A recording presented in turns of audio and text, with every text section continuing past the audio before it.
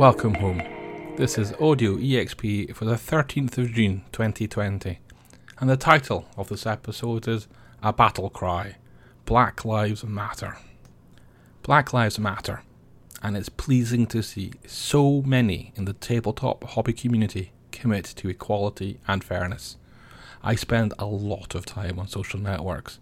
Although I left the especially toxic ones many years ago, I still expected to see more in the way of unpleasant fights and tone-deaf comments than I actually did this week. GAMA, the Games Manufacturers Association, and Origins did less well. As a result, Origins Online has been cancelled. Origins Online was an online convention intended to replace the Origins Game Fair, which was cancelled due to the lockdown. While Origins did tweet support for black creators, they did not say the words Black Lives Matter.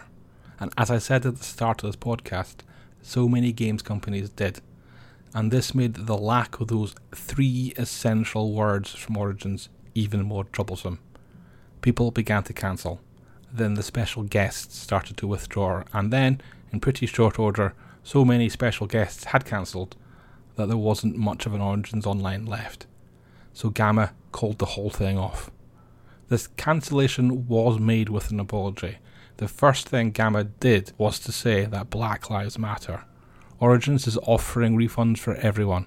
If you're a company and Origins owes you money, then if you want, you can donate that cash to a Black Lives Matter fund, one from a list that GAMA has provided, and they will match your dollar amount.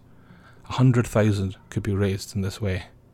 However, I've seen people ask whether this is a sincere offer for GAMA or just damage limitation. Others have pointed out that small companies have already given as much as they can afford and are so poorly placed to give away the money that Origins now owes them. San Japan is another convention that hasn't done amazingly well. The event is on in September and has not been cancelled. However, San Japan will happen without a chairman. He's had to resign, rightly so, after making stupid racial comments on social media. In essence, he said that San Japan does not pay for people of colour to be among their special guests because they don't bring in enough money for the convention. He also said that San Japan's audience prefers divas and sexual predators. It boggles my mind that anyone smart enough to be a chairman of a convention as well known and as successful as San Japan could phrase anything so badly. I also want to mention Onyx Path Con, which was announced this week and is on right now. Yes, right now, from the 12th to the 14th of June. It's excellent that Onyx Path is running an online event like this, but that's not much notice.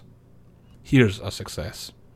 itch.io is running a bundle for racial justice and equality. When Geek Native covered the story at the start of the week, you could spend $5 and get $3,500 worth of games.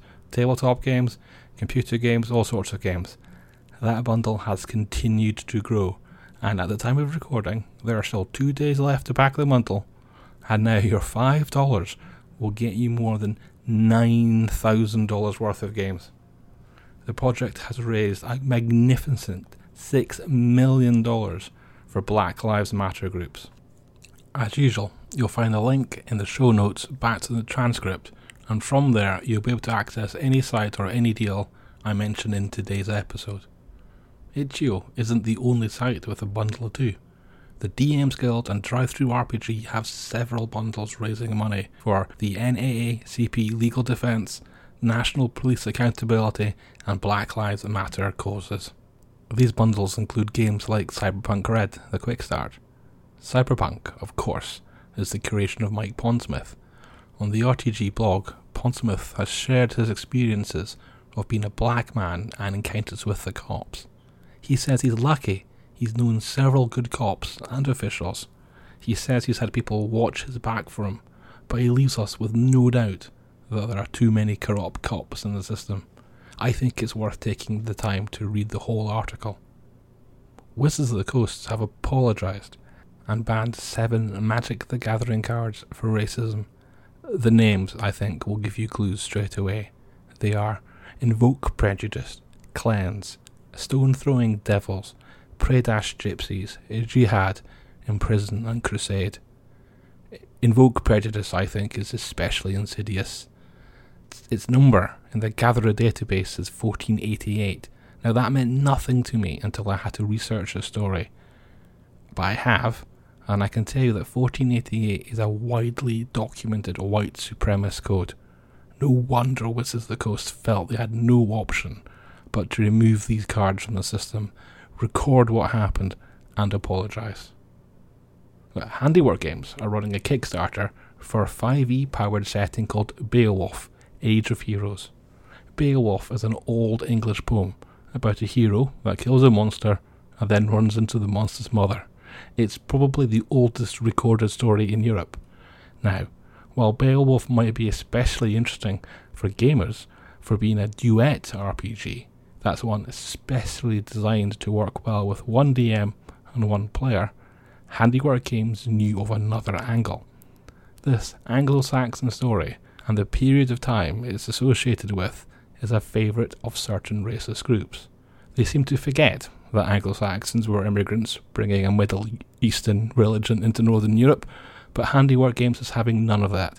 There's a whole section in the Kickstarter, and a large one, about taking a stance against racists.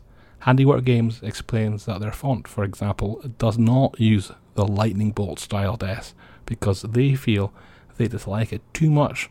It's been used too often these days by racists. The Kickstarter also says that a portion of the money raised by Beowulf will be donated to anti-racist efforts. This is a great idea.